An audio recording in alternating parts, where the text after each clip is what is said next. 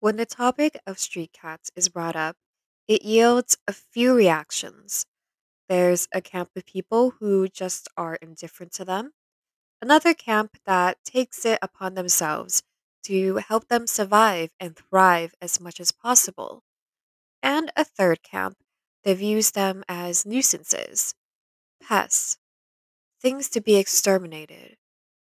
If you were asked, which camp will you fall into?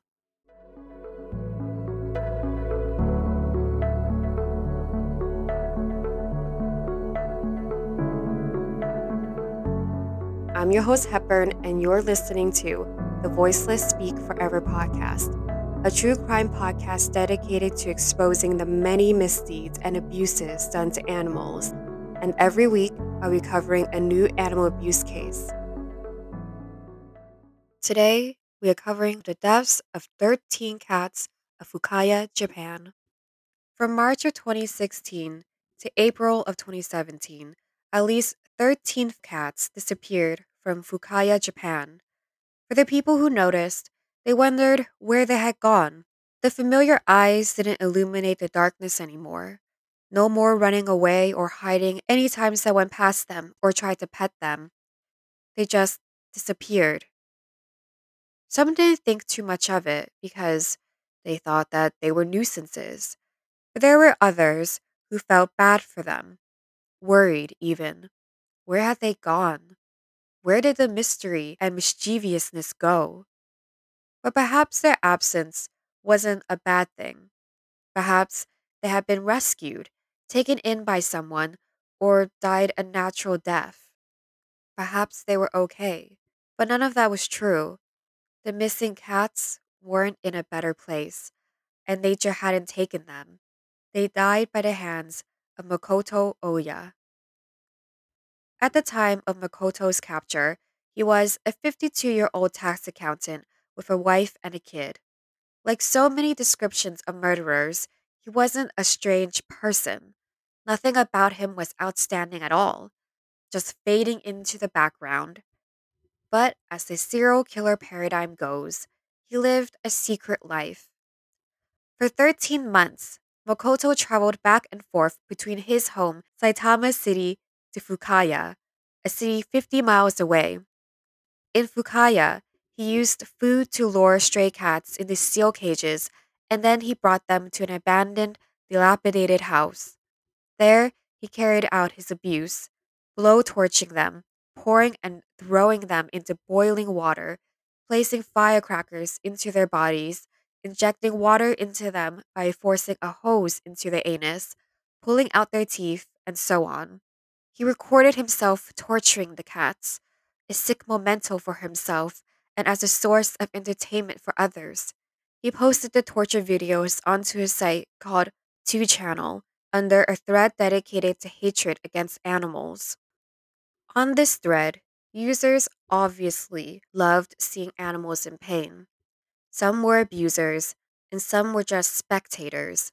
Comments under these videos showed the delight in the murders. Some comments even described ways in which one can go about killing animals. Makoto's videos were so popular, in fact, that some commenters addressed him as God. Every time the commenters asked him to be crueler to the cats, requesting specific actions from him, he obliged, because each succeeding video, his forms of torture grew more and more depraved. One of his victims was a black and white cat. In a still photo taken from one of the videos he uploaded, you can see the sadness in its eyes. It was pleading, yet defiant at the same time. Its mouth was open, seemingly screaming for help or crying out of pain, with the brim of its mouth covered in blood from an apparent teeth extraction. Its body showed all the signs of being boiled alive, being hit by the water again and again. There were patches of fur missing, and its skin was raw. Another victim was a brown cat with a milk chin and a white tuft. It looked so scared, like it was in anticipation for more pain. And more pain did come. Makoto used a blowtorch on him, burning his entire body. blackening it to a crisp. As he did all of these things, he relished in their pain. However, his fun ended in August of 2017. Someone, and then many people, started spreading the videos throughout the internet, eventually catching the attention of people who cared about animals who reported him to the police. The police quickly identified Makoto. When the police apprehended him, he was at first charged with killing just 3 cats. However, as they dove deeper into his uploading history, they saw that at least 13 cats were killed by him. At first, he denied maliciously killing the cats. He was just doing the right thing by exterminating pests. But he must have known that he was in deep shit because, as his interrogation continued, he tried to make himself appear more sympathetic to the police. He stated that at first, he was patient and kind to the cats. He trapped them and then let them free in an area far away from his home. But then the cats wouldn't learn their lesson because the cats continued acting like cats. He kept trying to show how decent of a human being he was when he told the police that he even tolerated the cats when one of them killed his goldfish. But the breaking point came when a cat bit him in February of 2016. After that day, he joined an online community of cat abusers. There, he found solace in his hate for cats and the justification and support he needed to eventually capture, torture, and murder them. On November 28, 2017, Makoto pled guilty to animal cruelty. His guilty plea included the acknowledgement of the murders of 13 cats, but his acceptance of his crimes didn't mean he changed and finally felt guilt and regret. Instead, he justified his actions to the judge, saying, "The excrement and urine of cats stink. The nails are sharpened to injure. I do not recognize the extermination of harmful animals to be a violation of the law." And while the judge believed that the crime is truly cruel and the influence it had on society is also great, Makoto wasn't handed down a heavy sentence. Because in December of the same year, he wasn't sentenced to the actual jail time of 1 year and 10 months that the prosecution lobbied for. Instead, he was given 1 year and 10 months in jail, but all of it was suspended for 4 years. So his defense won. They had argued that Makoto didn't deserve a heavy sentence because he had already suffered enough socially, having become a social pariah once the news broke of his crimes. As to why the judge went so easy on Makoto, it rests on Japan's weak animal welfare law. Japan's main animal law is the 1973 Act of Welfare and Management of Animals. Under this law, the killing and abusing of animals unjustly is a crime. For example, domestic cats, dogs, rabbits, birds, cattle, horses, pigs, sheep, goats, and other mammals that have owners are protected under this law. Any owners of animals must make sure that the animal's health and safety are not compromised in any way. Failing to meet these standards by killing or abusing the animals results in a fine or imprisonment of up to 1 year, while abandonment results in a fine. To further hammer home Japan's inadequate animal welfare law, in 2014, the World Animal Protection Agency gave the country a D for its poor regulation of animal abuse and protection. So, in the eyes of the law, Makoto technically wasn't breaking any law because these cats weren't domesticated. And since strays are mostly viewed as pests in Japan, the extermination of cats isn't wrong. If they are considered pests, then their killings can be justified. But this isn't to say that there aren't people in Japan who don't view them as pests and who don't want to see the unnecessary killing of strays and want to help them. An example of this is the vet Ryunosuke Tokuda of Ryunosuke Animal Hospital in Kumamoto. In 2015, he started a campaign to achieve zero culling of cats and to control the cat overpopulation in his city.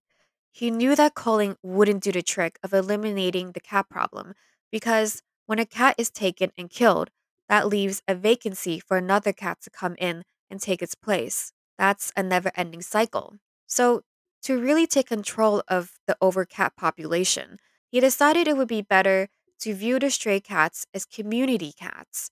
Since the start of his program, he has fixed over 3,000 cats.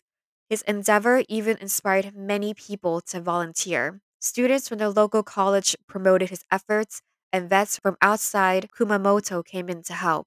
One vet, Soho Suski, in charge of Fu Animal Hospital in Tokyo, even expressed the same desire to do TNR, trap, neuter, and return, instead of using euthanasia after joining Ruinosuke's campaign. She said this about the killing of cats. It's the fault of us humans that the number of stray cats has increased. By conducting TNR, we can raise public awareness, which may reduce the number of abandoned cats and dogs. To further showcase Ryunosuke's success, since his campaign started, only 14 cats were killed in 2015 in his city because of disease related issues. Another example is the city Urayasu, which has been using TNR since 2011. In addition, the city even created an app that featured profiles of the community cats to make TNR easier. These profiles consist of photos of the cats, their names, and where they live. The photos in their database not only feature already fixed cats, but new strays as well. By having this database, they know which cat has been fixed and which have not. I'm not sure if this has already happened, but at the time the interview took place in 2016, there was a hope that the app would evolve into one that allowed people to adopt the strays as well. An official, Takao Okuyama, sweetly said this about Yoriyasu's cats. We are taking care of stray cats as a community, providing them with sterilization treatments and looking after them. So that's the story of the 13 cats of Fukaya and Makoto Oya.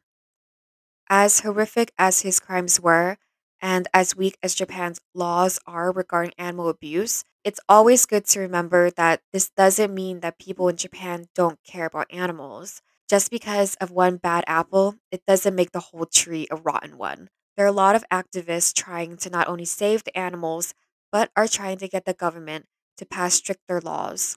And I hope they will win one day. In fact, I know they will win one day because it's just a matter of time before society changes as well.